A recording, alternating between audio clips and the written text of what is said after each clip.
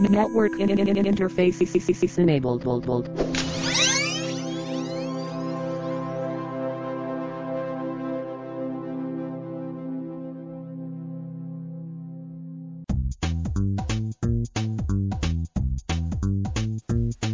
Hello and welcome to the Coming Out of the Basement podcast for the week of October 15th, 2012. We are a member of the Network Interface Podcast Network.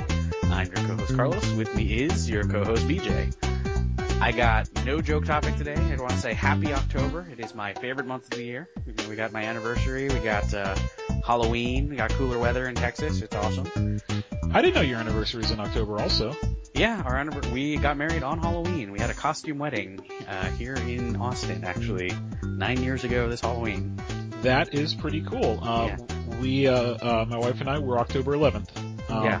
And you were there for our wedding, if I remember correctly. Correct. Yeah. So yeah, I think all around October is a pretty awesome month for everyone. Yep. I know my wife really enjoys the Halloween because she didn't have that growing up in Australia. Mm-hmm. And so she really gets a kick out of all the kids coming around, and already my house is decorated with Halloween stuff on the windows and what have you.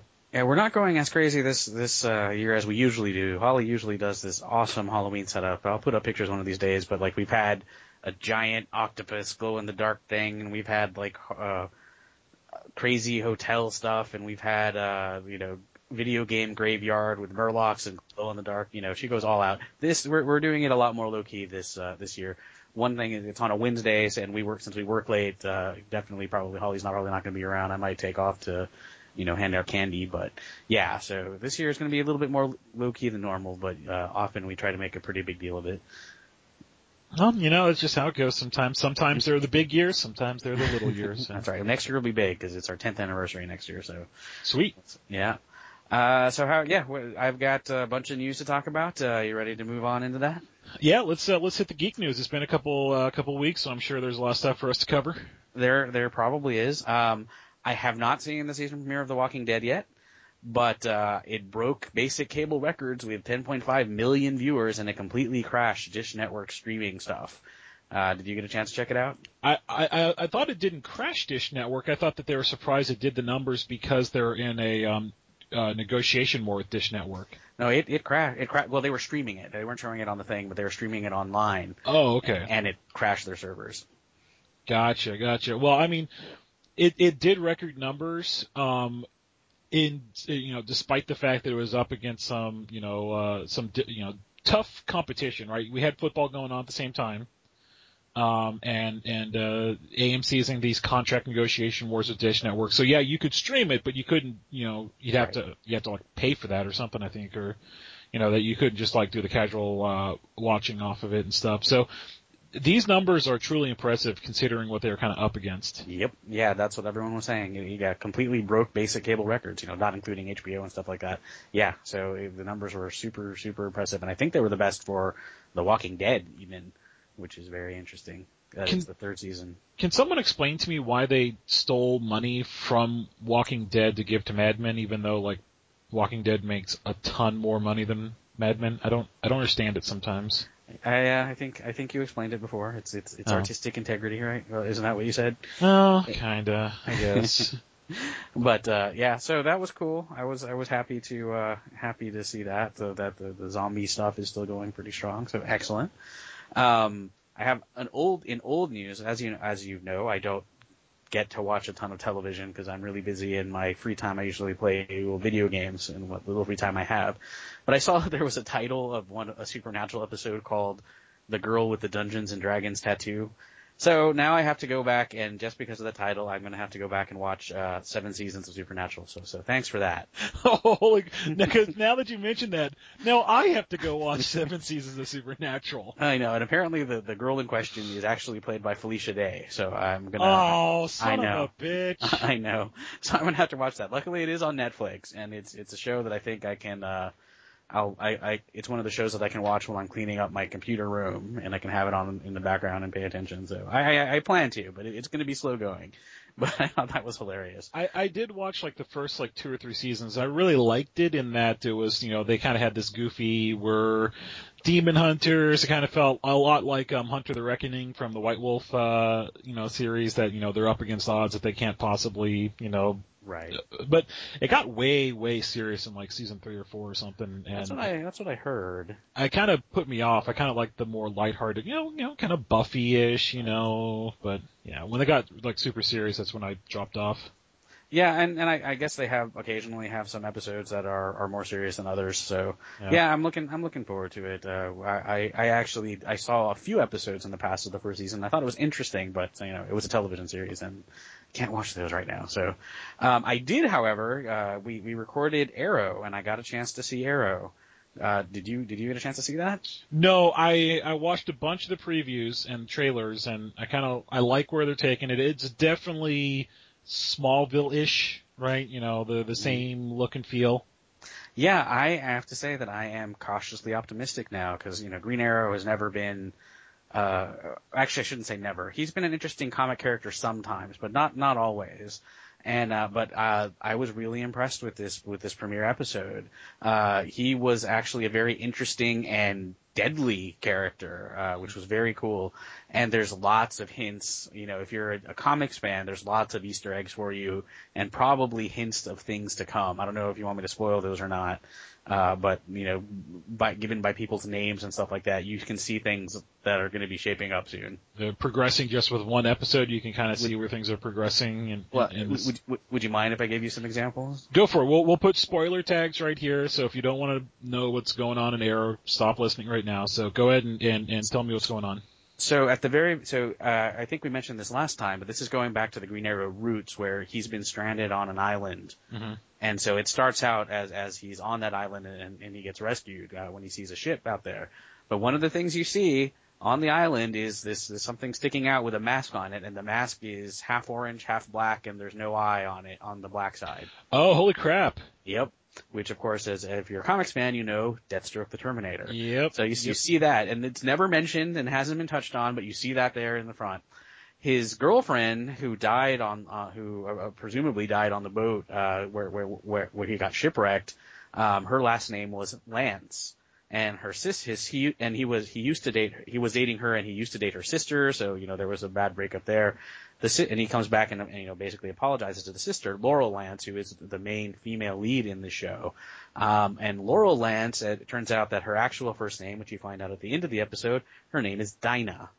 So if you know, Dinah Lance in the comics is the Black Canary. Yep. And there's been some shots of the Black Canary coming out in the Arrow show in one of her more traditional outfits. So that's neat. And his best friend, Ollie's best friend, is Tommy.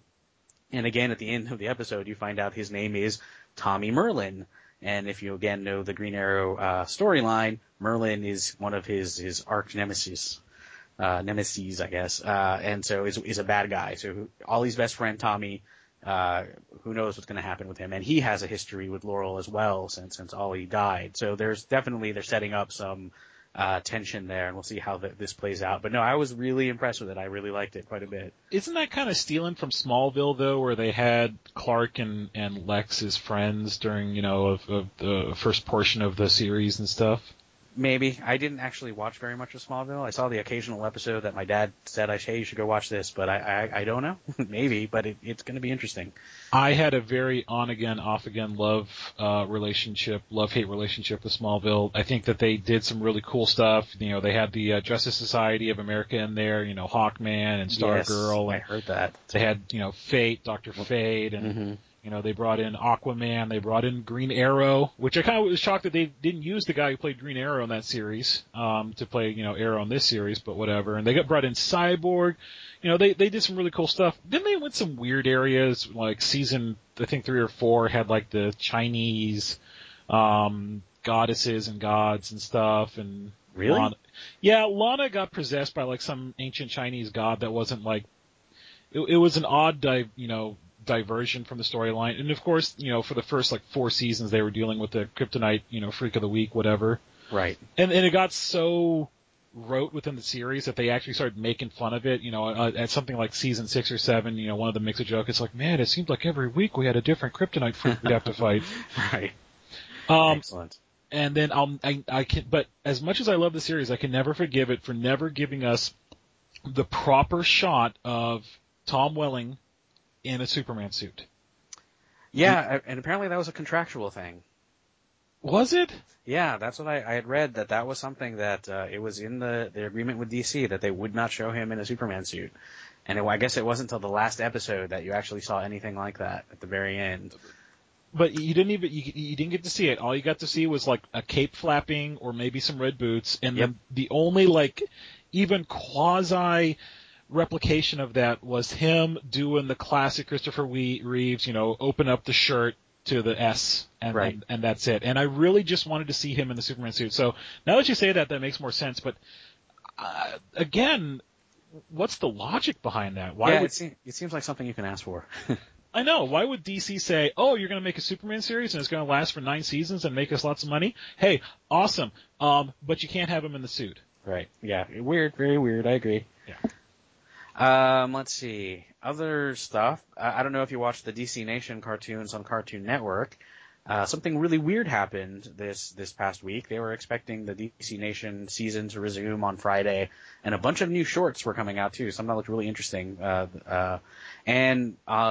Suddenly Cartoon Network tweeted, "Hey, good news! DC Nation will be coming back in January 2013." And people were like, "What?" Including the show creators, who were all expecting it to come out that day, this last weekend. So something very weird and inexplicable is happening between Cartoon Network and DC Nation. There's all kinds of weird theories about licensing and stuff that are floating around the internet, but no one knows what happened. Again, weird logic happening at the corporate level that we'll never understand. Exactly. There's going to be a Browncoats reunion special on November 11th, starring Nathan Fillion, Summer Glau, and Joss Whedon on the Science Channel. Times are going to be different from place to place, but definitely want to check that out. But the other news is, did you hear who's coming to S.H.I.E.L.D.? Joss Whedon's new show. I did. Yeah, go ahead. So we got Agent Coulson's returning. That's right. And I just want to address, I've already heard a lot of people kind of knee-jerk reaction and go, well, if he returns, that takes away his sacrifices, the importance of his sacrifice. It cheapens the importance of his sacrifice in the movie. And I understand that reaction. I really, really do. I completely understand that reaction. But I don't care. I'm just going to say it right now. I understand it. I don't care, though. When I heard that they were going to do that S.H.I.E.L.D. series, and they showed that, what was it, Item 47 special on the Avengers, where you kind of get a preview of what the S.H.I.E.L.D. series is going to look like. Mm-hmm. It's a little, 5-10 minute short, that shows you kind of the feel that they're going for, which is freaking awesome. It's like X-Files, but humorous to a degree, right? And so when I saw that, I was like, you know what, this looks awesome, but it's missing something. It's missing a little spice to it. It's missing a little appeal. And I knew instantly, I was like, it's missing Agent Coulson. You need to have Agent Coulson, leading this. He's just the face of the S.H.I.E.L.D. agency that... Yeah, I'm thrilled by this. And I have no idea if it was his popularity and the whole Coulson Lives thing that brought him back, or if this was planned all along. But no, I think this is great also. I completely agree. And I don't really think it takes away his sacrifice. I mean, the guy still got stabbed and almost died, presumably. And it also makes Nick Fury look a lot more manipulative, which I'm also good with. So. And if you are familiar with Marvel Comics, Nick Fury is incredibly manipulative. All you got to do is read the Secret Wars, and everyone hated Nick Fury for years after that because he manipulated several, Marvel heroes into fighting a war that they weren't aware of. They didn't know what they were doing. It was something that he concocted himself. So I completely agree with you. It's within canon. It's within the realm of the character, but I don't think that general audience members are going to understand that. I think a lot of them will still kind of have this knee-jerk reaction, but like I said, don't care. Right, exactly. Along the superhero news, going back to comic, unless you have any other television stuff. Television stuff. Let's see. Comic Book Men premiered along with The Walking Dead, so I watched the first episode of Comic Book Men. I heard it was shorter. Yeah, so they changed the formatting. The original season 1 was hour-long episodes. They switched it to half-hour episodes to be sort of more like Pawn Stars. Pawn Stars are, those are only half-hour episodes, and, they're short and sweet, and they kind of, have a little theme going throughout each one, right? So as they're, in Pawn Stars, as they're trading back and forth, these antiques and stuff like that, then there's this overall theme going on throughout the episode, if you're right about the price of that clock, we'll race or something like that. So They're kind of but okay. well, or they're going to buy an antique gun, so all of them are going to shoot to see who can shoot it the most accurately, and whoever wins, like, gets free lunch or whatever. There's a reason Pawn Star is popular, right? It's one of the most popular reality shows on cable. So they're kind of taking that format with it. So this one, they had a chick on there who was very, very oddly familiar with the not the Justice League, but the futuristic Justice Society or something, where the one where Superman has to gets time travel to the future. The Legion of Superheroes. Legion of Superheroes. The Legion, yeah, that's the one I was thinking of. Right. And so she's coming in to buy some figurines from the Legion, and she knows everything about the Legion. And it was, I consider myself to be somewhat geeky and understand this stuff, but put me to shame. Cool. So, as I'm watching this, and my wife's watching it with me, she's like, oh, what's she talking about there? It's like, I have no idea. I am in the dark. So, I think the half-hour episode format works really well for them. Yeah, that's super impressive, because the Legion is one of the most confusing series ever. Because they keep on retconning every time. I mean, not just every time there's a DC reboot, but every time they want to change something, they can just go to the past and change something. Oh, so every Infinite Crisis changes everything too. Yeah, but I'm saying since they're in the future, they get changed even more. Yeah. So yeah, it's wow, that's impressive. Yep. Along those comics line. Oh, how was the show? Yeah. The show was good. I think they're doing well. I find it immensely entertaining. I don't think my wife likes it as much as I do, but I'll have to watch it one of these days. Tell them to come to Netflix. Go ahead and arrange that, and I'll take it out. They're on Netflix. Oh, are they? I have never seen them pop up in my Netflix thing. Okay. Season 1's on Netflix. I will look. Cool. So in comics, like I said, I stopped really reading Avengers vs. X-Men, but I've kind of been following it. We've had another major Marvel death now. Have you heard? I have not heard. Who is it this time? Okay, here's the big spoiler, people. If you haven't read last month's comics or this, Professor Charles Xavier. Again? Again. He's dead again. Yeah, exactly. That was kind of my reaction. I'm like, oh, Professor X is dead. Yeah. So it's hard to say the Avengers won, but eventually, all the Phoenix powers went to Cyclops. It was corrupting all of them, and then, eventually he gave up the Phoenix power, or was tricked into giving up the Phoenix power. It's kind of hard to say. And now he's the only X-Men in custody right now. The rest of them have escaped. There's going to be a new X title. Uncanny X-Men is returning as a title. And this is part of, Captain America's, not apology, but acknowledgement that he is also somewhat responsible, or at least he didn't do enough to help the mutants when these things occurred. Also, it seems like the House of M storyline, which had depowered all the mutants, has been reversed. So I think that was what the Phoenix ended up doing, is basically returning mutants to the planet again. That's my impression. I'm going to need to double check that I read that correctly, but yeah. So we have mutants again. I wonder what the logic there was for that. I mean, I understand why they did it, because at a certain point, they created so many of these mutant characters that it seemed like the world was full of more mutants than normal humans. Mm-hmm. So they kind of wanted to make the whole mutant thing special again. So, House of M depowered a whole bunch of them. So now, what was it, 172, 100 sons? Yeah, I forget the exact number, but yeah. Yeah, so, and I thought that was kind of cool. But yeah. So eventually, Hope, the person who was going to be the Phoenix, the girl from the future, she extinguished Phoenix, and basically that restored the mutant population. So yeah. So there's going to be a new Avengers and a new X-Men. Awesome. Did I tell you that I've been reading the Batman Incorporated? No. How is that going? I don't like it. It's taking Batman in a direction that I really don't enjoy. And I'm classic Batman. I want Batman to be a detective. I want him to solve these big, like one of my favorite was Hush, where, someone is kind of terrorizing Batman, and it's this big complicated mystery that unfolds, and there's multiple layers, right? And if you've never read Hush, I highly suggest it. And so I like stuff like that, and this isn't that, you know who the enemy is going after him. He's going after Leviathan, and he's like, oh, gotta raise an army. So I'm going to make different Batmans all over the world. I'm going to Arizona Batman, and I'm going to Japan Batman, and, you know, Spain Batman, and all that good stuff. And I don't know. It was my same problem that I had with the Batman The Dark Knight Rises movie, in that it was too big. Mm-hmm. You know, Batman's not really, you know, that world savior guy. He is like, you know what? I'm not a Superman. I don't have the powers to fly around the world, so I'm going to claim a little corner of it, aka Gotham. Mm-hmm. This is my realm. This is what I protect, and this is what I do. Right? And so, I don't know. The scope creep was what really kind of threw it off for me.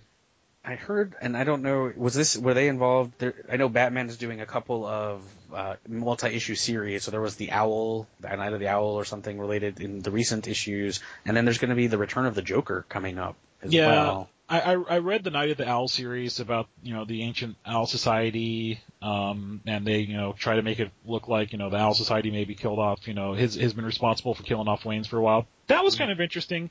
That was pre-Batman Incorporated, and so I kind of like that, because the artwork was really good for it, and also I like the mystery involved with that one. Mm-hmm. The other problem I have with Batman Incorporated is that, you know, Bruce Wayne comes out and says, "Oh, I'm supporting Batman. I pay for all this stuff," and yet, you know, they somehow are able to still hide the fact that Bruce Wayne's Batman, even though he publicly says, like, "Oh yeah, I give him all the money to do all the cool stuff," right? Right. Yeah. So. You know, yeah, I thought that was strange, and that was before Flashpoint. I actually thought that was going to be something that they retconned, but no, they kept it. Yeah, oh yeah, yeah. It's you need some kind of like reader companion post 52 to understand what the hell's going on in some of this stuff. I can't tell you how many fans that I know who are just confused at this point. Yeah, I mean, understandably. So, and they're still confused. It's been out for a while now, and we're still trying to put the pieces together. Yep, it's been out for a year, about now. So speaking of, you know that they're doing the number 0 issues this month, or I guess the last couple months. Justice League Dark is one of the series that I'm keeping up with. One, because it's Magic themed, and I've always had kind of a soft spot for the Magic themed stuff in these mainstream comics. And it also brought a lot of the Vertigo characters from DC's mature title into the mainstream DC universe, or at least versions of them into the like, they're still separate worlds basically, but now there's versions of them in this kind of more mainstream place. So this Justice League Dark was pretty much all about Constantine's background.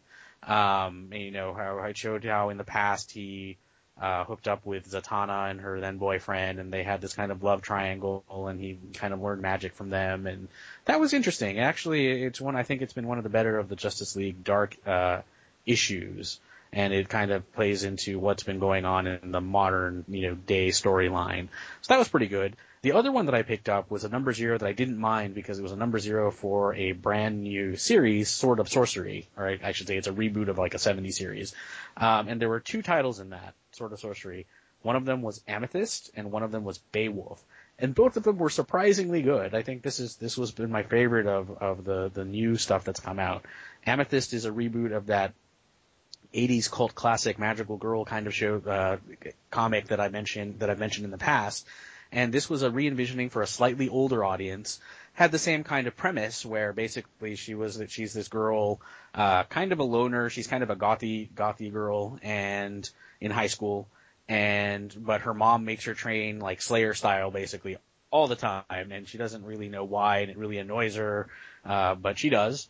And in this particular issue, she finds out why, and that is because she actually is the heir to this magic kingdom that's been taken over by, you don't exactly know, but by her evil aunt is what it seems like so far.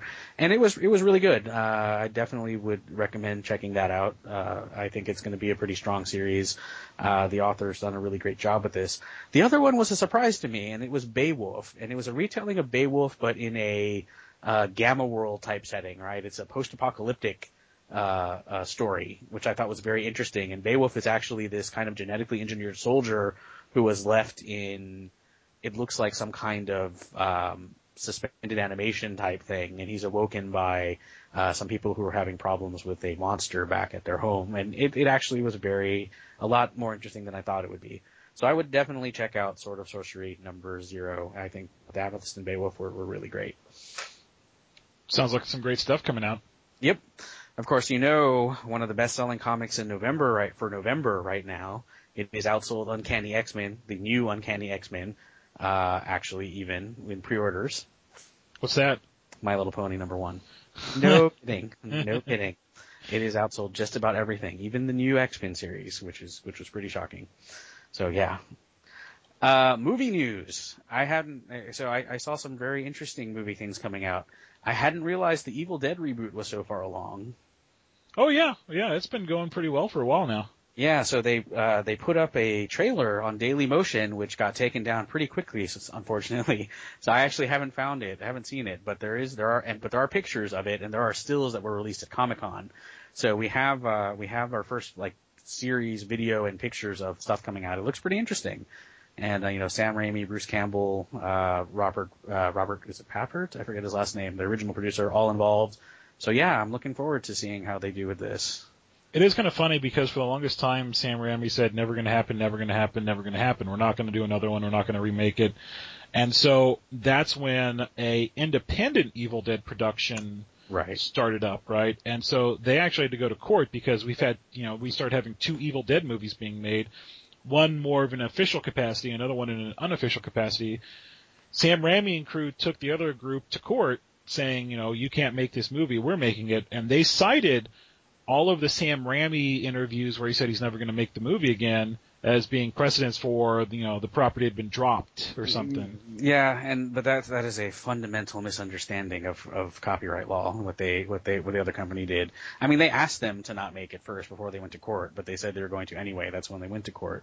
But that group that was remaking it, you don't lose copyright by abandoning it. That's one of the differences between copyright and trademark law. So you can technically lose a trademark by abandoning the trademark, and there are certain things that you can do to determine whether or not a trademark has been abandoned, but not copyright.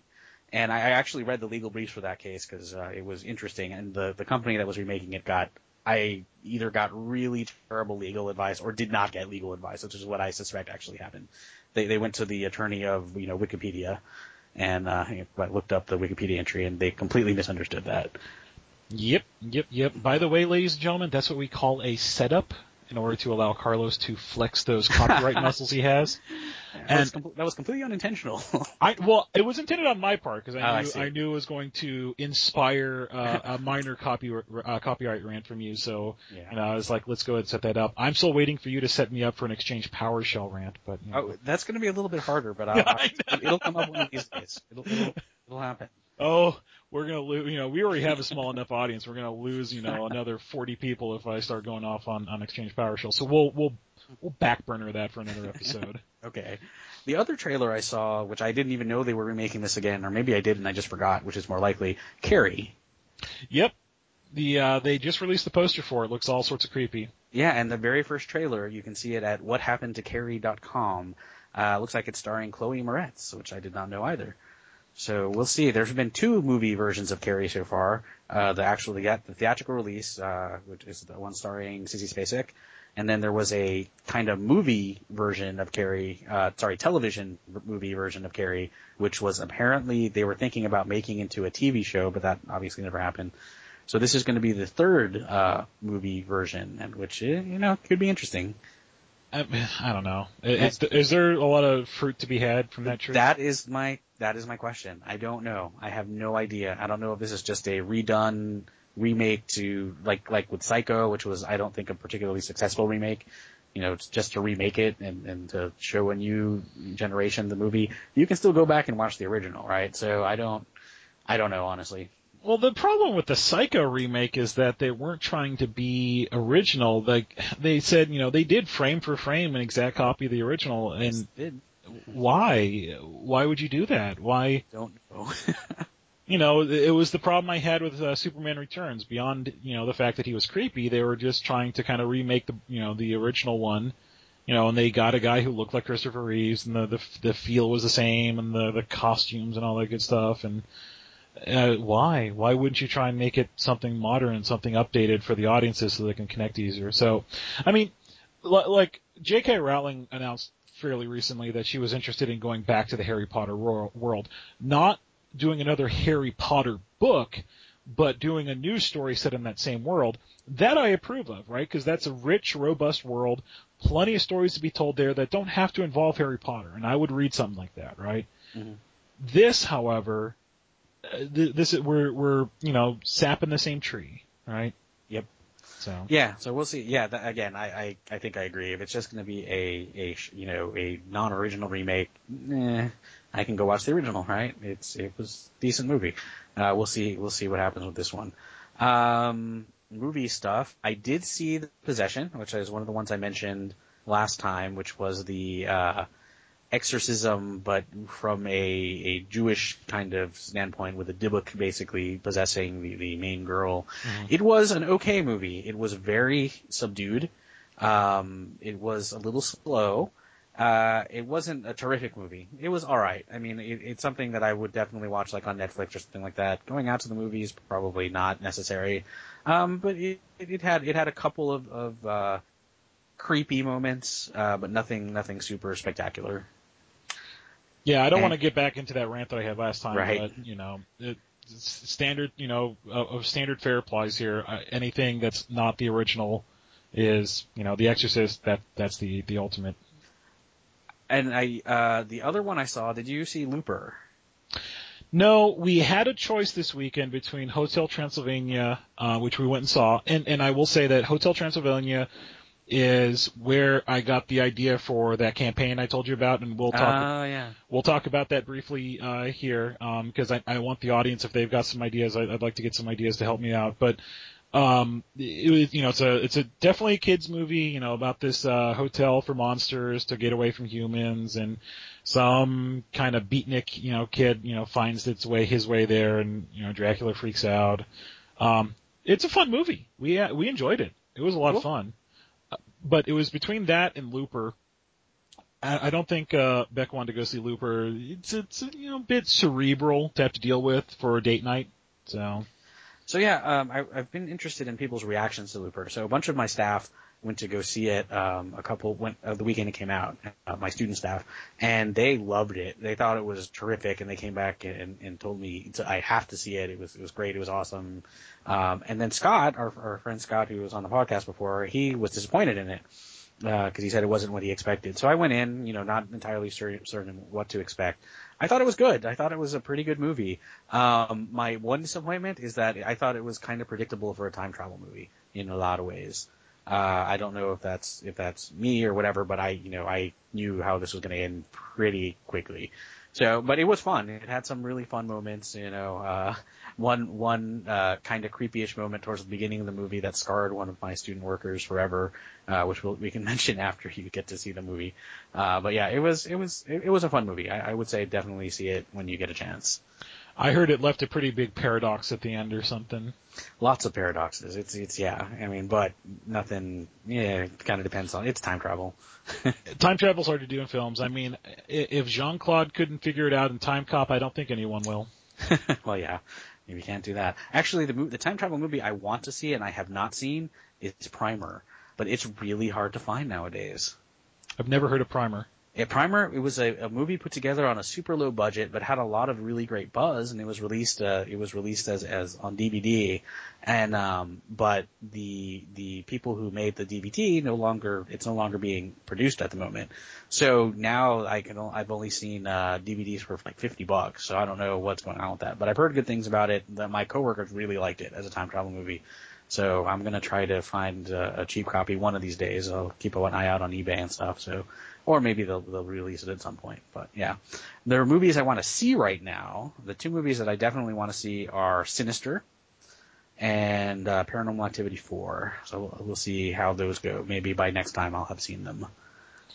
And the one that I want to bring up as news, and it will be a segue for us into the next topic. I don't know how this slipped my radar. I blame you for not telling me. Uh-huh. It's your responsibility to keep me updated on this stuff, so all my blame goes to you. We're getting a third Gamers movie. Yes, it was a Kickstarter. That's right. Yeah. So we're getting Gamers 3: Hands of Fate, I think is the subtitle. Correct. And I am beyond excited. I mean, when I told this to Beck, she lit up. She's like, oh. There are very few movies that we can just watch over and over and over again. Right. Hot Fuzz is one of them. We love the Hot Fuzz movie. It's a really good film. And then Gamers, Darkness Rising. No matter if we can't figure out what we want to watch, that goes in. It's, it was the first movie we watched coming back to America from Japan. We watched that and we watched Indiana Jones 4. Indiana Jones 4 was a terrible, terrible disappointment, and The Gamers was a surprising delight. I agree with both of those sentiments. So we're getting another Gamers movie. I love the fact of bringing back all the characters from the second film, that they're continuing that storyline. Everyone looks in rare form. They got a really good Kickstarter budget, like the second highest movie budget of any Kickstarter program, I think. Yeah, so it was funded on September 7th. It had a pretty significant goal. The goal was $320,000, and it made $405,916. But yeah, it looks like it is going to be very cool. It's one of those things where I'm glad. Well, I'm not. Okay, so let me frame this correctly. If I won the lottery, if I had just money to just throw around. Mm-hmm. I would have thrown $10,000. That max, backer thing that they have. Right. I would have thrown $10,000 at that project. And if you looked at the 10,000 rewards thing that they had, you get the executive producer title. You get to go to all the premieres for it, all the festivals for it. You get to, work with the director as he, does the. You don't get to do the editing, but you can just, be there as a sort of a sounding board and stuff like that. Hell yes. Well, what's amazing for that particular award? Someone did it. Actually, 2 people pledged $10,000 to the Gamers. That's what I'm saying. I'm saying if I had money to throw around, if I had enough money and trust me, I know guys like this. I work for I don't want to give out the name, but I work for a software company that is has some pretty rich guys to work there, and I know guys who would do that. Yeah, and people did. So that was astonishing. Actually, it looks like three people gave $10,000 at least. Yep. Wow. Yeah. But I'm looking forward to that. I don't think I did get to donate to that project, which saddens me. But, it looks like it's going to be fun. The other Gamers were a lot of fun. I definitely look forward to that. I think they're actually going to be coming out with adventures, for the Gamers as well. I think that was one of the goals. Hell yeah. Go back to that well as much as you can. Yeah. So the one that they mentioned, the one that the guy was writing in the first one, I think they're actually going to come out with that RPG. Sweet. Which will be fun. Let's see. Are there other Kickstarter things you're watching? I just want to go back to that one for just a second. The one that I really wanted to get the reward, besides the 10,000, they had, if you donated a certain amount, you got a pile of Dead Bards mini. So they had a mini for the mound of dead bards that you could play in your games, and I was like, that's freaking perfect. Yes, if anyone has not watched The Gamers, that is a key part of The Gamers 2 Darkness Rising, and you should immediately go and watch that. See, when what's the right way to frame this? One of the ways I connected with my father, who passed away a couple years ago, was through movies. Him and I watched a ton of movies together, and I said, Byron, if you ever want to fully understand me as a person, watch this movie, Gamers, Darkness Rising, and you will understand your son. Thinking that he would never watch it, and if he did, he wouldn't get a lot of it. And so he did watch it, and he came back and he was like, that was freaking hilarious. He laughed so hard he almost cried in certain scenes, and the Mound of Dead Bards scene, Dead Bards was one of them. Oh, I see that miniature now. That is great. Isn't that awesome? Yes. And I was like, really? You understood that? And he's like, son, you've been playing D&D for so long. I picked up stuff through osmosis. And I was like, okay, fair enough. That is so great. Yeah. So, any other Kickstarters you're watching? I just like the fact that you got a good giggle out of that. That was terrific. Don't you wish you had that just to, yes, or whatever? You would probably never get a good chance to use it in a session, but it would always just be there, knowing if I need a Mound of Dead Bards, I would make a chance. I'm gonna see how we can get that. I'm gonna try to get that. We'll see what we can do. So, any Kickstarter news? Any other stuff going on Kickstarter? There's a couple that I'm watching now. First, I want to say that I think at the beginning of as we started recording, Project Eternity by Obsidian Entertainment finished. It is now the number one video game on Kickstarter. It raised $3,986,929. Oh, did it finish? I was gonna donate to that. I forgot. Yes, it finished. It finished just a while ago. But we will. I'm sure you'll be able to get a copy. It's not. It is going to be a big release. I guarantee it. I hope so. Yeah. So I'm pretty sure it's going to come out on Steam. Yeah, actually, they do say it's going to come out on Steam, so it'll be great. Okay. The other projects that I'm watching now, our friend Scott has bought into the Deluxe Werewolf the Apocalypse 20th Anniversary Edition. As you know, the people from White Wolf are using Kickstarter to fund a lot of their stuff, including their Old World of Darkness games. Right now, they're doing Werewolf. These are deluxe, leather-bound, fancy books. PDFs are cheaper. If you want the hardbacks, it is not for the faint of heart for this particular one. I think it is $110 or so or $120 to get the hardback. But it is a great book. Definitely, I hope to get the PDF. We'll see. You still got another couple weeks to decide what you want to do on that. Other things that I am watching. Robin Laws, who is a designer who used to work for Wizards of the Coast and some other places, has come out with the Hillfolk system. It is another a new diceless system actually. It somehow you exchange tokens with other players when you by either letting them do something or you do something, and you can also spend tokens. So you have kind of this currency that you can spend in order to do to take certain actions. It looks interesting. I haven't seen the actual rules system specifically, but he's talked a little bit about it on his blog, and I believe his newest podcast talks about it, but I haven't had a chance to hear it yet. But it's gotten some pretty decent press. It had a $3,000 goal. It's gotten $30,000 so far. The way that this particular Kickstarter is working and looking at how these different Kickstarters work I think is really interesting. Every stretch goal basically adds a new setting. So his original one was called Hillfolk, and it is Iron Age, and it's set in the Iron Age, and it has to do, with people with, figuring out how to survive during the Iron Age, right? Mm-hmm. And then the next stretch goal was another author created Hollywoodland, and when you play during that time period when Hollywood was founded, and if you've seen the movies about some of that stuff, that seems interesting.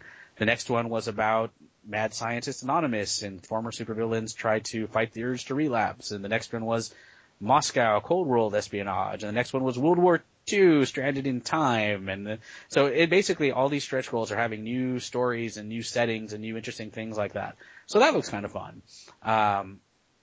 Again, I'm watching this one as well. There's going to be some pretty fun things. We'll see how that turns out. Let's see. Anything else super interesting I'm watching? One I think is interesting and is absolutely not affordable, but I think has some very interesting repercussions for society, is the 3D printer on Kickstarter. Have you seen that? I've heard about it. One of my coworkers, she's getting a 3D printer, and she's very excited about it, and I made a joke about her making a 3D printout of me giving her a high five to help her through the mornings and stuff. Yeah, so this is an affordable 3D printer.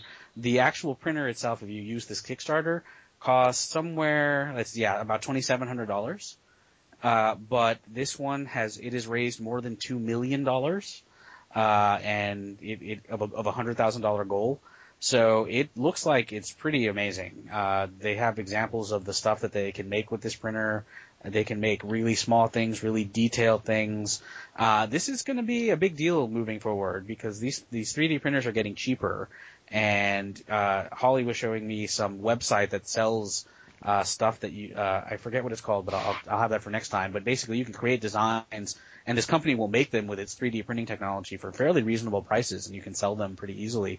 So I think this is going to have some definite, not quite Neil Stephenson Diamond Age repercussions yet, but I think it's moving in that direction. Here in Austin, there was a student at UT who recently got in a bit of hot water because he's not a gun rights person, and he's a law student, and he thought this was an interesting kind of thing. But what he was going to do was he'd leased a 3D printer, and he was going to sell the pattern for people to make their one-time use guns. There's not very good legal precedent for this type of thing, right? and it was, it was going to be made in plastic more or less. It was just making the parts, and it was, self-defense, whatever. But the technology is, as it always does, is kind of outstripping the law in this particular case. So let me understand this.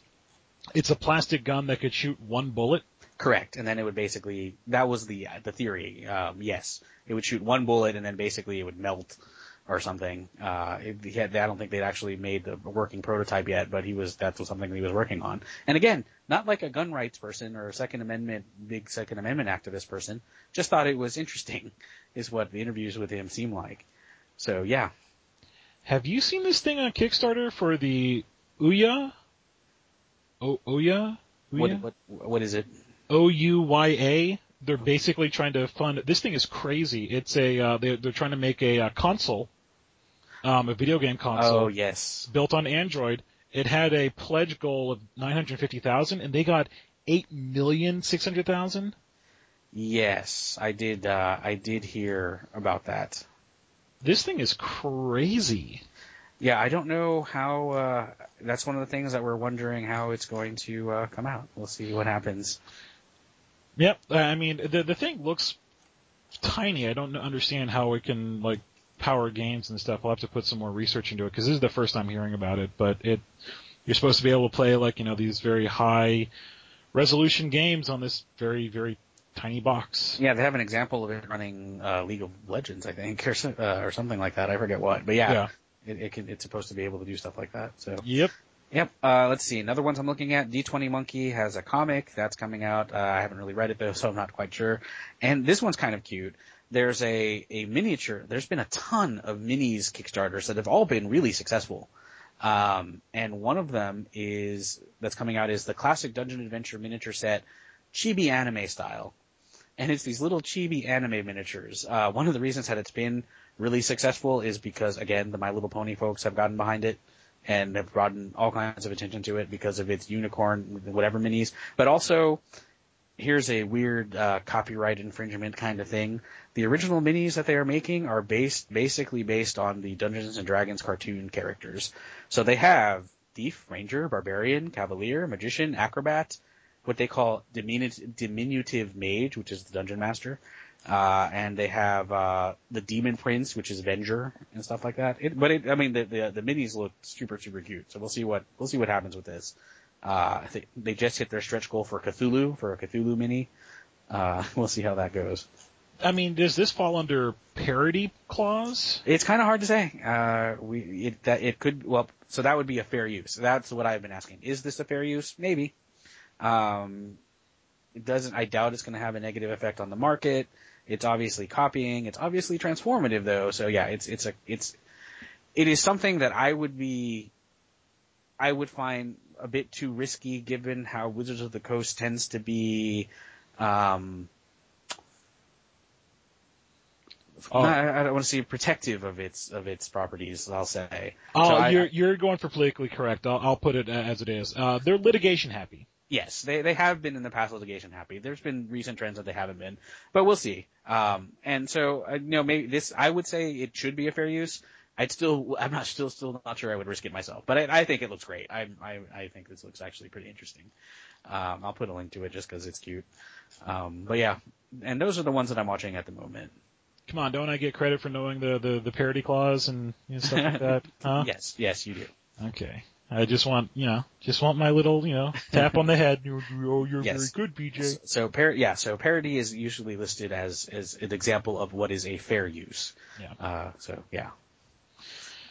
Yeah, I'm looking at it right now, and it looks cute. The chibi style. I mean, I'm no legal specialist, but it looks like it's fair use parody. So. Yeah, I would hope so, but we'll see. We'll see. But like we said, Wizards of the Coast, because and I understand because of some of the blowback they've had from Pathfinder and stuff, they've become a little litigation happy to protect their intellectual property. So it's just how it goes. So I'm ready to move on from Kickstarter. I've got a couple of books to mention. Go for it. So one thing that I think people might want to take advantage of is, are you familiar with the Humble Indie bundles? No. So there's been these things that have come out called the Humble Indie Bundle for video games. And if you go to humblebundle.com, you can see what the bundles are. The current one is not a video game bundle though. It is an ebook bundle. So right now they're running the Humble ebook bundle. And this is cool because basically you donate or you purchase these things. You set your price, and in your price you can set how much of it goes to the authors, how much of it goes to charity, and how much of it goes to this organization that sets this kind of thing up. So these Humble Indie bundles have been these independent video games. This is different. This is published material. So if you give anything whatsoever, you get 6 books. You get 2 books by Kelly Link, which are supposed to be excellent, a book by Mercedes Lackey, a book by Lauren Books called Zoo City, which is actually pretty good, a book by Paolo Bacicupi, and a book by Cory Doctorow. And those are all, pretty well-known authors and pretty great. And I've read a couple of those books, and they're pretty good, and I'm looking forward to reading the other ones. If you pay more than the average, which is currently $13.19, you also get Old Man's War by John Scalzi, which is an excellent book, a very, very good book. Neil Gaiman and Dave McKean's, a comic by them, and you get 4 other comics, including XKCD Volume 0, 2 books by Zach Weiner, which are very, very funny, and then 2 books of Penny Arcade, all electronic copies. So if you pay more than $13.19 in sometime in the next week, you can get all of those books. This looks really cool. Yeah, it is really cool. It was really cool with all the Humble bundles, and this book thing is very cool also. They also have a super easy way if you're using a Kindle, for example, you can download them at any time. You have this little library on the site, but they also have a super easy way to get them on your Kindle, basically to just email them to your Kindle for you. It's terrific. It looks really great, and I highly recommend it. All of these authors are terrific. So apparently they settled some big lawsuit with that because my wife started getting some refunds from Amazon for some of the ebooks she'd been buying. So there was a settlement having to do with pricing. That gets really complicated, and we can talk about that sometime if you want. But basically what happened was Apple and a bunch of the publishers were colluding to set ebook pricing under what they call the agency model, in which, but basically they were, it was an antitrust violation having to do with them colluding. Yes. And so as part of the settlement, people are getting refunds from stuff they bought on Amazon from certain publishers that were involved with that. And ebook prices are going to go back down again, or at least, and some already have, which is also pretty good for consumers. Hey, all power. That's one of the things that my wife complained a lot about was that the price difference between an electronic book and a physical book was not very different. Right, and that was entirely the actions of the publisher. It's this very weird thing where, and this is a bit of an aside, but over time, especially before digital stuff, we've been used to paying different stuff for different formats, right? We've been used to we bought a tape, we bought a DVD, they don't cost the same. We buy a hardback, we buy a paperback, they don't cost the same. So with this digital stuff, one of the things that's been, I think, very jarring for consumers is that the publishers have been saying, "Oh no, you're not paying for the format, you're paying for the content, so it should all be the highest price, basically," which is not right in one sense, or in many senses. It's not accurate and it's not right. So yeah, it's been an interesting kind of time. And again, this is partly my area of study, so we could talk about this forever. So I'm going to skip this for now. But yeah, we could talk about that at some point in time. Okay, well, we can save that for. You're absolutely right, because just as like a devil's advocate, slightly, there's Steam charges the same amount of money for a game as you would get it if you were like on a CD or something like that, right? So in that case, you are paying, both ways for content, right? But I don't want to bring it up because we're going to go down we're going to go down a hole on that one. So we'll talk about it some other time. Yeah, and that's a fun conversation. Yeah. Some other books I've read recently that are really, really good, and I highly recommend them. Feed by Mira Grant, who is a pseudonym for Seanan McGuire. really like Sean McGuire, has this really excellent fantasy series called Rosemary and Rue. Underneath the pseudonym, she wrote a zombie series. Feed actually came out in 2010, and I only had a chance to read it pretty recently. It is the best zombie book I've read since World War Z. It's great. It's terrific. Highly recommend it. It's called Feed by Mira Grant. Available on Kindle and in paperback. The other one I read was called The Rook by Daniel O'Malley, in which basically a person wakes up with no memory and she's surrounded by dead bodies. She has notes in her pocket that say, "Hey, if you're reading this, you're in my body. My memories have been erased and now you're a new person," or something like that. And she's basically part of a kind of supernatural spy organization. It's a really, really well done book. So The Rook by Daniel O'Malley and Feed by Mira Grant, highly recommend them. Both really awesome. Cool. So, are we ready to talk RPGs real quick? Yeah, let's go ahead and talk RPGs. So my biggest news having to do with RPGs is that a book I worked on just came out. It is the Midgard campaign setting, published by Kobold Press. Lead authors Wolfgang Bauer. Chapter authors include Jeff Grubb, whose name will be coming up later on, one of the person who worked Wizards of the Coast and works on Guild Wars 2 now. Brandon Hodge, Christina Stiles, and Dan Voice. And then there's about a dozen other contributing authors, including Ed Greenwood, who you might know as, again, one of the creator of the Forgotten Realms, and me. I'm one of those people as well. So, yeah, really, our boy has been cutting his teeth and he's made a name for himself. So I'm very excited by that. Actually, I didn't even realize that. One of my co-authors said, "I'm on the same byline with Ed Greenwood. That's so awesome." I'm like, that's true. Weird, very weird. So yeah, it is a great campaign setting. I have to say, I didn't write so much of the story except I wrote some NPCs and stuff like that. I mainly worked on writing spells, NPCs, deities, stuff like that. But I think it is a terrific campaign setting. It is been described as dark fantasy, highly inspired by Eastern European, Slavic mythology, Norse mythology, different areas. A lot of fun. I think it's a terrific book. I have a brief review of it at comingoutofthebasement.com, and so far all the reviews on it have been 5-star on different sites. It is available right now from koboldquarterly.com and paizo.com. And Green Ronin might be selling some stuff. I'm not sure.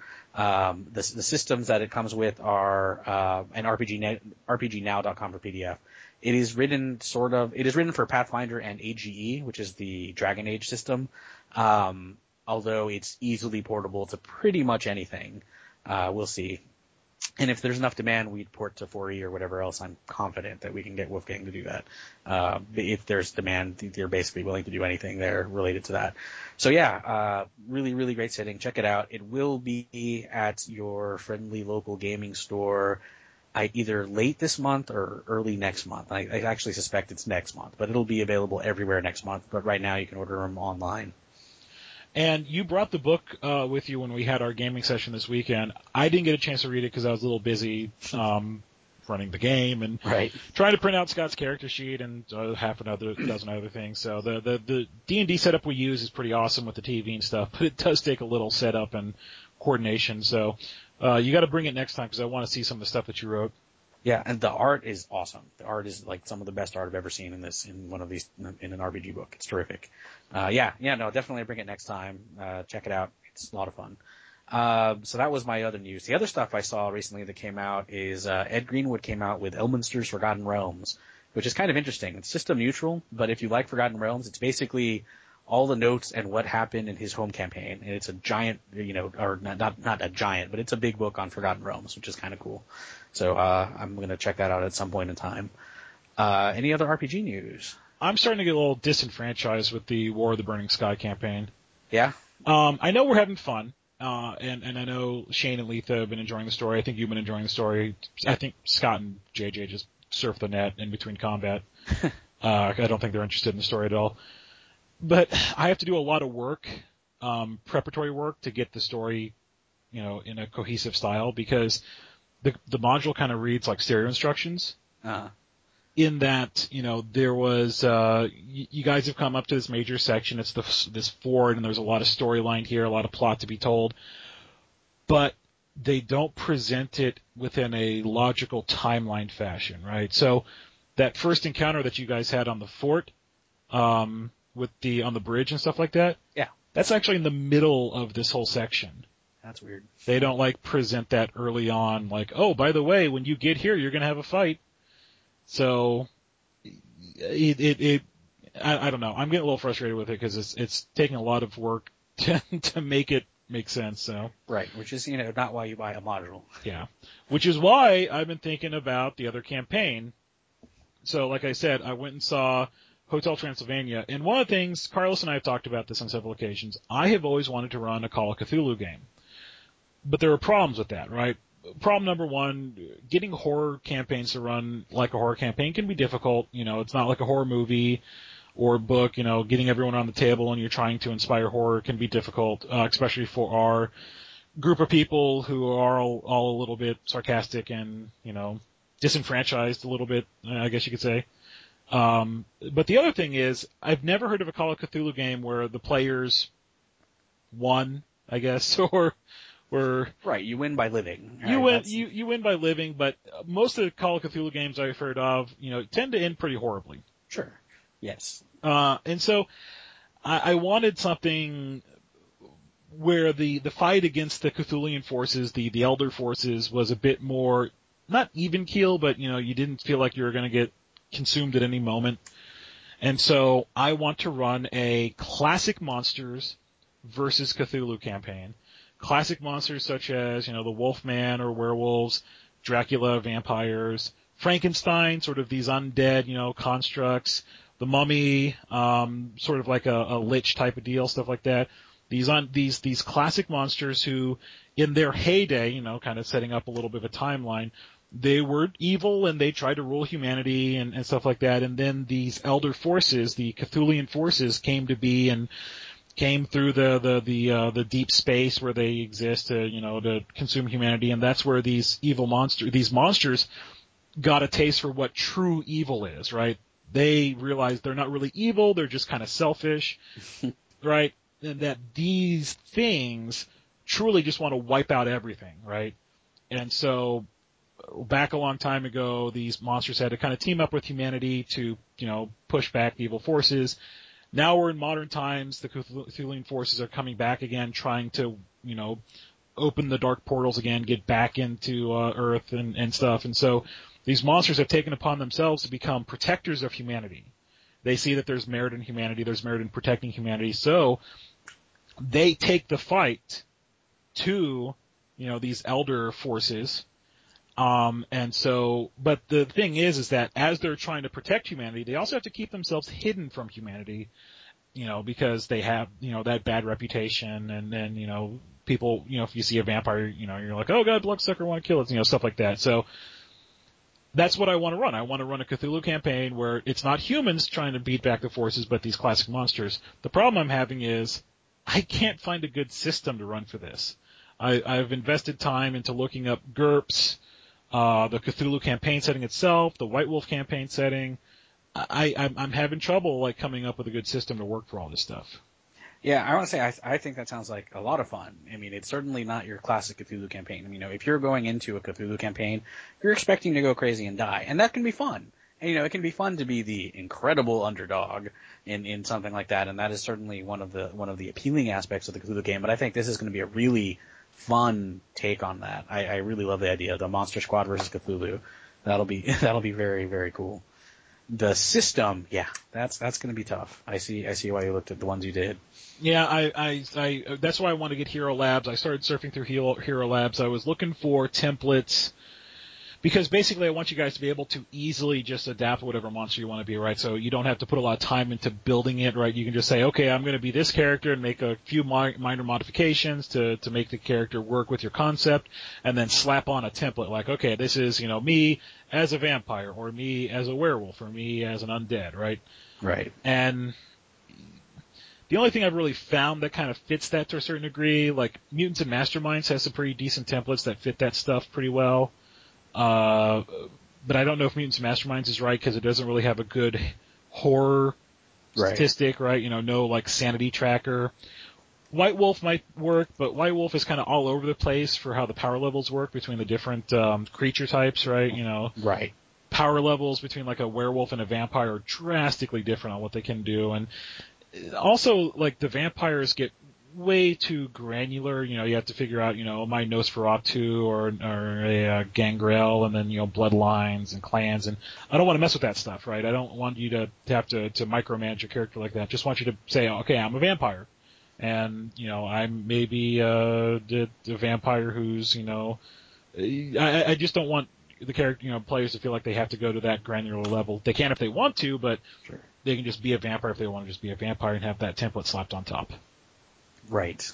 So I'm appealing to the general audience. If you are an RPG fan and you know something that might work well for this that I've maybe overlooked or something, a supplement or what have you, let me know. I'm interested because I'm trying to figure out how to make all this work. Yeah, I'll have to look at that. And, finding a decent character creator would help, but that's kind of tough too. Like, I know Hero Lab does do White Wolf, but they don't do everything White Wolf. I think they just have Vampire and Changeling and the new versions, not the original versions.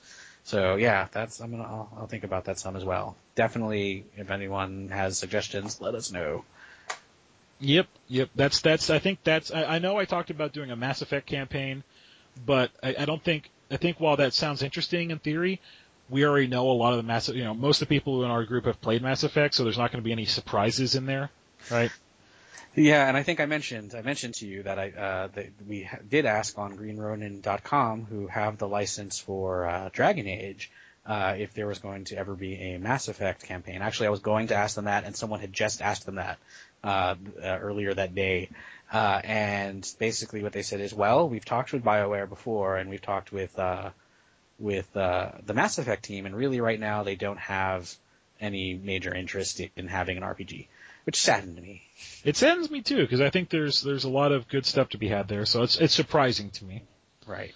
So, as much as I want to run a Mass Effect campaign, that's not something I want to just like figure out all the mechanics for. Like, there's mechanics out there for vampires and werewolves and stuff like that. I just got to figure out, which, one fits best what I'm trying to do.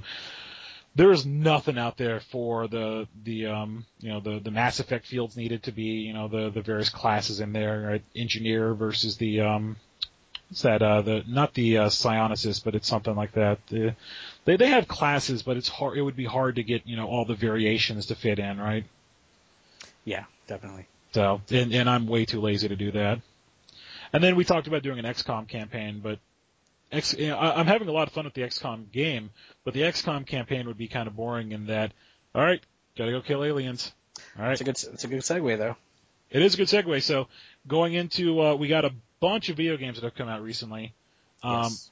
Borderlands 2 came out, Torchlight came out, XCOM came out, Dishonored came out, right? So we're kind of bombarded. It's we're getting into that season of just, game after game after game. Wife's playing Dishonored. I've been playing XCOM. Have you been playing anything new? I've been playing WoW, which I'll talk about a little bit later on. And so much like my television, my video gaming is like, a year or two behind because I have these great spurts of having to write.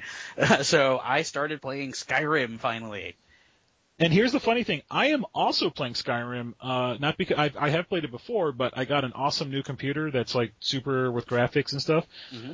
Skyrim looks beautiful, and the first time I played it, I didn't get to play it with all the cool graphics on because it was a worse computer. So now I get to play it, and I just throw all the settings to high, and I just don't care, and it looks amazing. So I want to replay it on super graphics mode. Yeah, so I've been playing Skyrim. Love it. Did you get the Dawnguard and the Earthfire or whatever? Not yet. I'm not going to get through that. I'm probably not going to get that until I get much further through the game. There's a lot. I forgot how much stuff there is to do in that game. There's a lot of stuff. Yeah, I've actually completely ignored the storyline entirely, and it's like, I'm just going to go become the Archmage. So I've been doing all of the mage quests and, spending all my time doing that, and I've completely skipped every single major quest so far. But I'm having a great time with it. I can see how for some people the game can be a little intimidating because it's so open world and it's so just go do whatever you want, and so you kind of feel a little lost. You're like, because by the time you get out of the starter cave, you're just like, all right, I can do anything. The guy's like, hey, follow me to my, this town. You can follow him. Don't have to though. That is the only thing I did. I followed him to the town. He's like, "Oh, you should go here and go here." I'm like, "Nah, not right now." Yeah. And so it can be very intimidating for some people who are used to playing games that are a bit more on the rails. It's so much fun though. Like I'm walking at night and I see a headless horseman ghost run by. Like what the? And so I grab my horse and then chase after him and he ends up at a graveyard and it's like, wow, this is just amazing detail.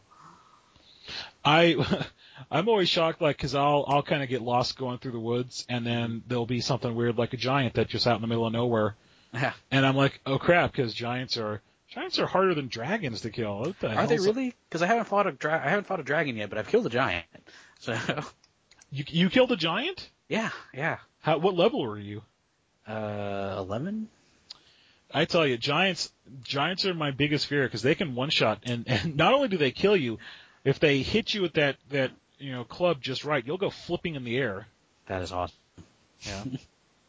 So giants are my big fear. I have no problems with dragons. I think I've killed about 10 dragons at this point. Yeah, I know from reading that there's like dragon shouts and I can do them, but I've never actually learned how to do them, which is very weird. And so I have to go back and follow the main storyline to get to that, I think. But so far I haven't really needed them, so. Yeah.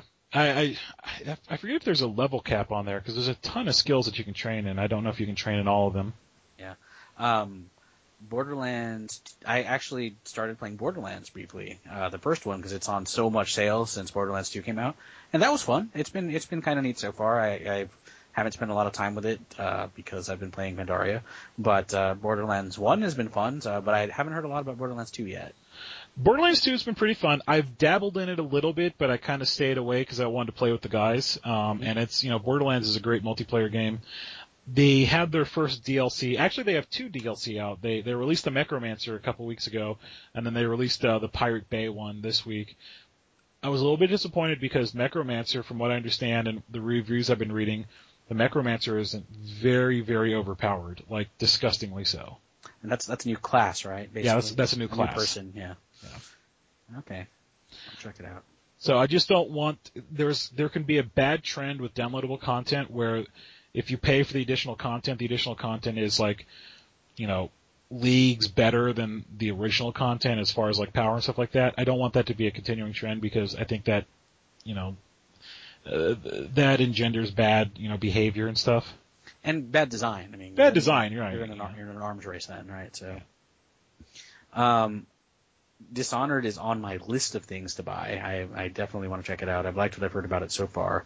It was developed by a company here in Austin, and it's being produced or distributed, by Bethesda. So, I really do want to play Dishonored. My wife played it. She enjoyed it, but was a little disappointed in it. There's a lot of moral gray going on there, and it encourages you to not kill people if you want to be good, and she kind of enjoys that aspect.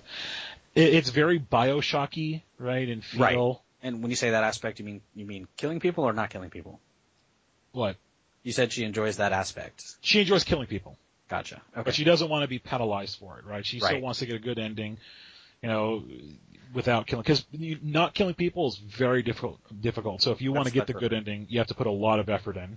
Right. I've heard that, to get the good ending, you have to go super stealthy and choose your powers carefully and try to not kill people. I do want to, I've heard it compared to like Thief 3, which I loved. I really like the world that I've seen described so far, the steampunk and the interesting kind of magic stuff. So it is on my list of things, and perhaps by this time next year, I will have played it.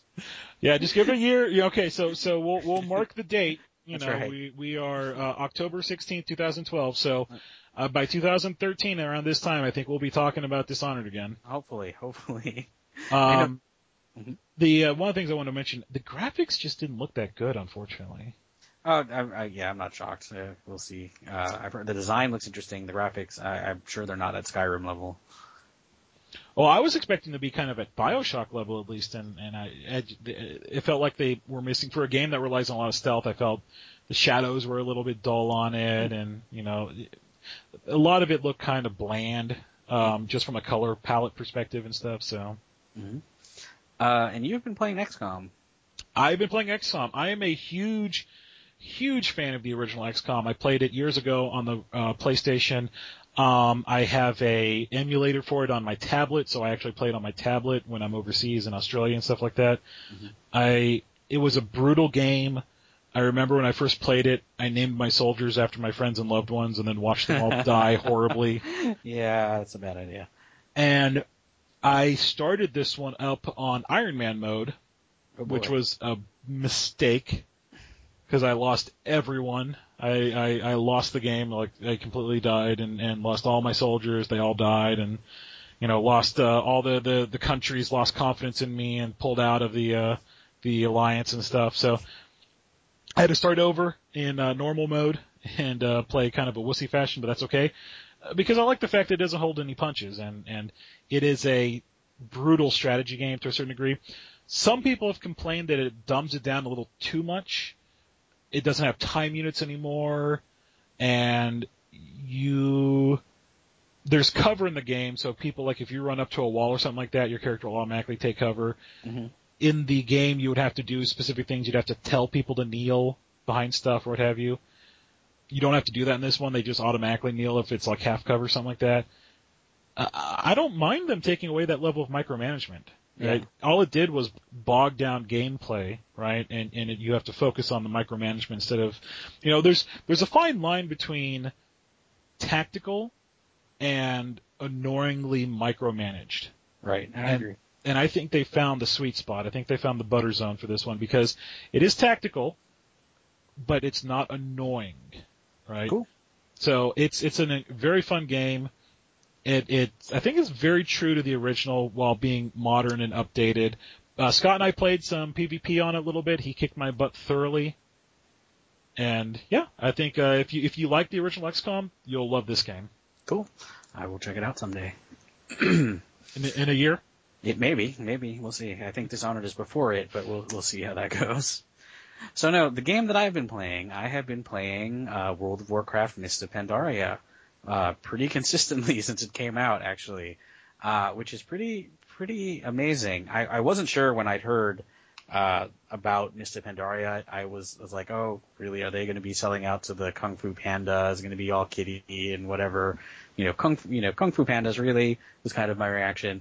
It's been awesome. I've been really impressed by it. I'm kind of astonished at what a good job they've done with Pandaria, especially after Cataclysm, which they made a lot of changes that I really didn't like, and I didn't actually like the in-game or monotony of some of the stuff I found in Cataclysm very much. There is one, Pandaria itself, it introduced the Pandaren race, the monk class. And then 2 new areas. There's the Wandering Isle for starting Pandarans, which naturally is on the back of a turtle, and Pandaria, which is an area for levels 85 through 90. It's amazing. They've done a graphics refresh, so stuff looks so much better than it did before. The colors are terrific. Pandaria as an area is one of the best looking places I've seen. It obviously has an Asian theme. You can ride cloud dragons. You can ride clouds, as mounts and stuff like that. They've introduced a ton of mini games and a lot of content. We are not going to be running out of content anytime soon in this game. They have dungeons. They have mini dungeon things, which are basically called scenarios. If you remember the arenas from Northrend where you'd go and fight a series of monsters, the new one is a scenario.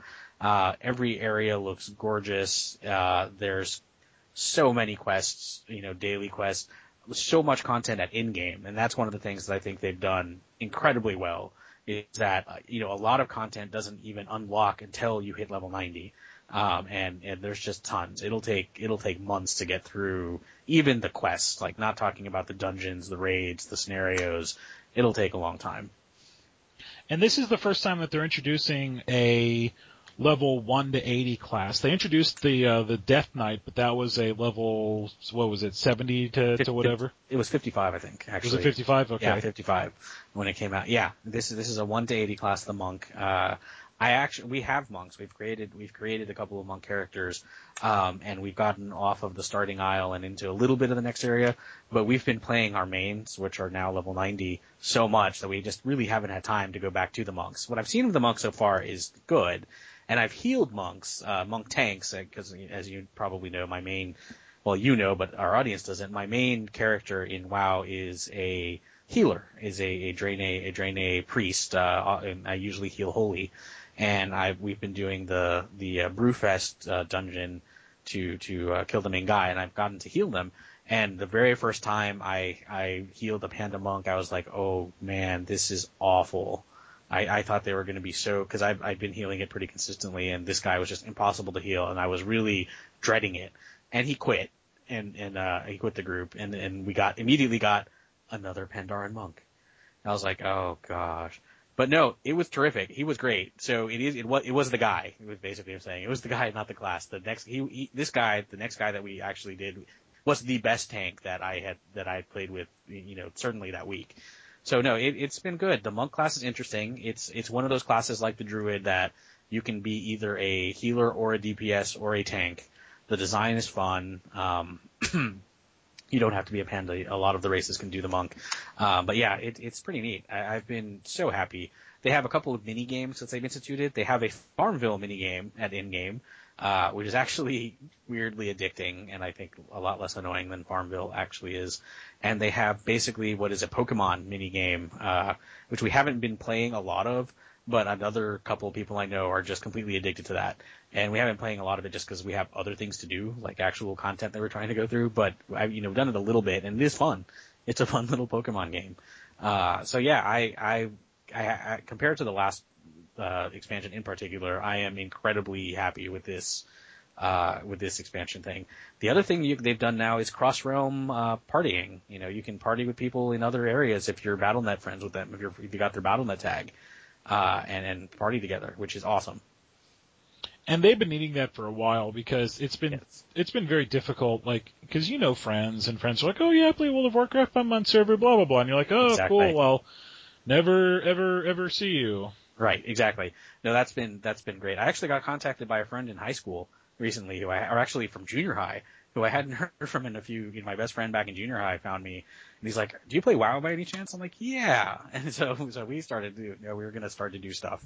We haven't yet, but we're going to try to get together and in the game, which is awesome because he's of course on a different server. And you can even for that party thing, you can even cross realm, like realm type. You can party together with somebody to do stuff from PvE, PvP, whatever, which is great. At some point, they might even open up to cross faction grouping, but that's iffy. Yeah. So in the end, really happy with this expansion. Think it's awesome. Highly recommend it. If you've ever even considered going back to WoW, because obviously you've played it before. Anybody who's listening to this, definitely time to do it. It's great. It's really really good. I have to say, Pandaria is a beautiful place, and I think they've done a really good job.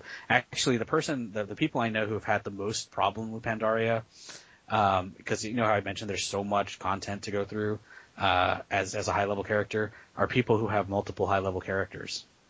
Because if you have a lot of alts, getting through all the content is impossible.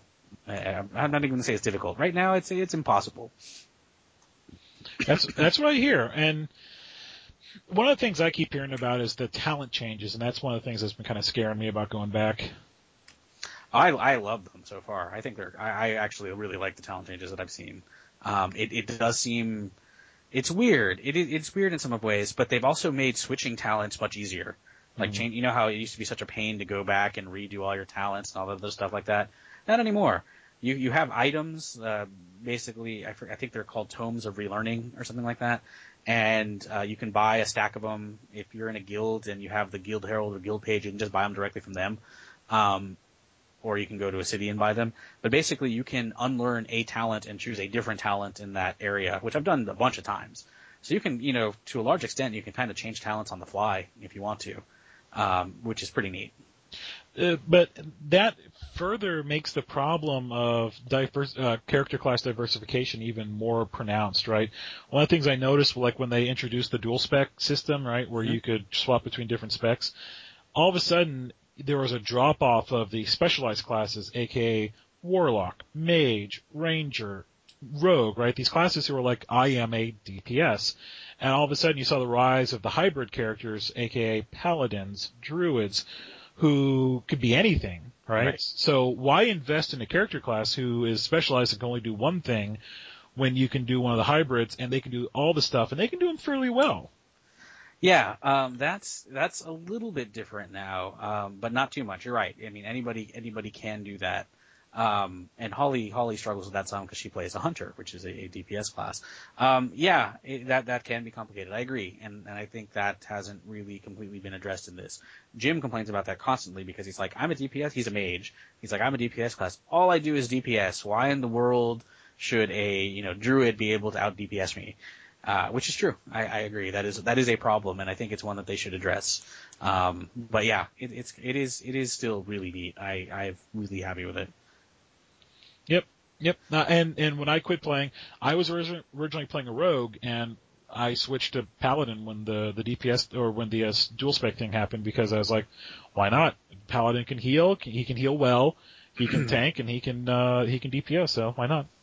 Yeah, I don't know who the top people are right now. I know hunters are actually doing really well DPS wise. Hunters and shaman actually are doing very well DPS wise at the moment. Yeah. But that changes pretty regularly, so we'll see what happens with the next update. Yeah, it's shocking how much these minor tweaks can have on like who's top tier for DPS and stuff. Yeah. Yeah, but no, I've been doing my dailies. I'm trying to get a Cloud Serpent now. It's awesome. I quit because I felt like I won the game because I got the ability to transform into a dragon and people could ride me, and I was like, all right, I've ascended. Yes, that is awesome. What was I going to say? There's just been a lot of really fun things introduced into the game. But yeah. Of course, the other game people playing, and let's talk about this for a little bit. Guild Wars 2. Yeah, we keep meaning to have like a really deep dive episode on Guild Wars 2, but we keep going pretty long between episodes, so we got a lot of news we got to cover. So I think we'll have to push this back to another episode to really cover it. We're seeing that we're at the hour and a half mark. Yeah, but we'll talk about Guild Wars 2. Still playing it. I'm having a lot of fun. I don't play it as much as I was because I hit level 80 and I got some decent gear and I kind of feel like I've accomplished a lot of the goals. I still want to get 100% map completion and get a legacy, so I'm kind of working on that in a minor perspective, but that's when I switched over to playing some Skyrim and XCOM. Our friends, Matt and Scott, have found great entertainment in the economics of the game. Right. Because Guild Wars is very unique in that there's only one auction house. It's in that they have multiple servers, but all the servers go to the same auction house for selling and buying. So if you buy mats or something like that, you could be buying the mats from some dude on a completely different server. And because of that, the auction house is very cutthroat. Yep. And so I turn on Skype in the morning and I see a lot of cursing about what happened in the auction house overnight. Yeah, they and the other thing is, you can set, just as you could set orders for selling, like, oh, I'm selling this and here's the price that I want, right? You can also set buy orders saying, okay, I want to buy and here's the price I'm willing to pay for it, right? Mm-hmm. And so that also makes it a lot more cutthroat because it makes the prices just fluctuate incredibly. Right. Based off of these static buy orders that are in place. Yeah, I've played Guild Wars 2 as well. I'm not in-game, I think you all are in-game now, right? Yeah, we're all level 80. Yeah, you all are doing in-game stuff. I am 47 or something like that. I've got a Mesmer, but I haven't been playing it as much because I've been playing WoW. Guild Wars 2, I've heard all kinds of things about it. An old friend of ours had called it a WoW killer, although he's not playing it at the moment, which is kind of interesting, for a while. Is that Tom? That was Tom, yeah. Yeah, I got that email too, yeah. Yeah, and then I saw you on the email, and then another friend of mine said that he hated the in-game and was never coming back to it again. So I don't know, I've heard a couple of mixed things about it. I think it's a really fun game, so far. It has been pretty interesting, and I think I could be entertained with it for a while, so we'll see how it goes. How long are our friends going to be on it? I don't know. They're such a hard bunch to judge. They could be on it for months, a year, or it could be dropped tomorrow. I'm very curious about this. I want to see where this lies on the time scale of our friends. So, because our friends tend to be game jumpers pretty regularly, so we'll see how this goes. So Carlos is talking about two specific friends that we have.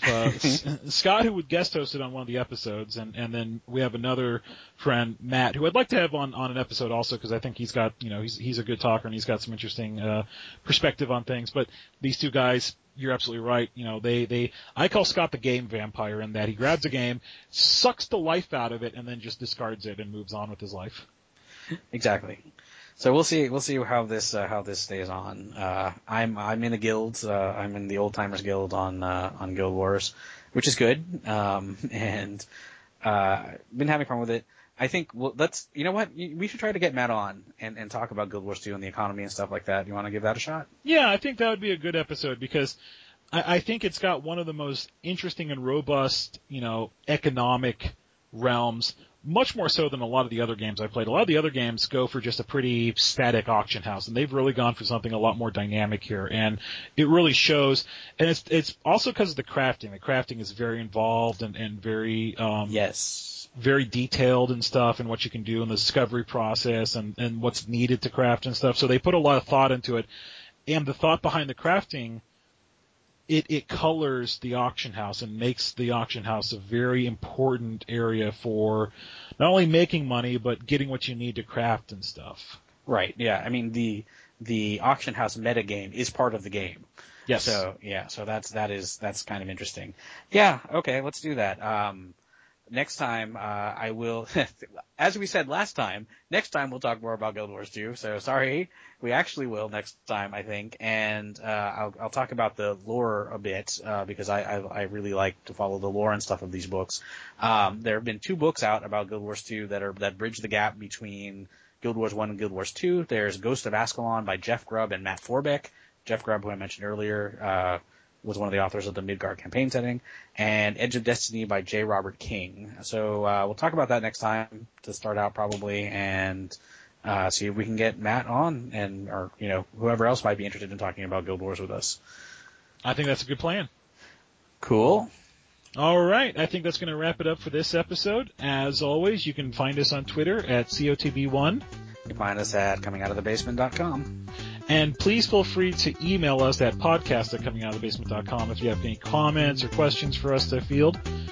Yeah, and leave comments. Comments are fun. I've noticed that every now and then I'll miss comments when I go back and check on the dashboard. So yeah, please comment wherever you want. You can leave comments on the blog. We'll get back to you as soon as we can.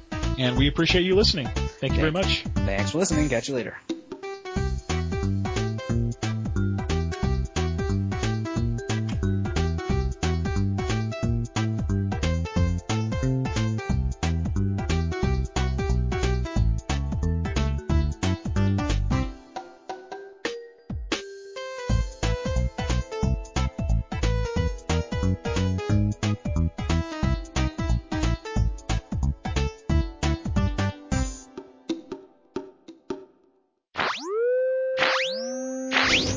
Network interface disabled. Goodbye.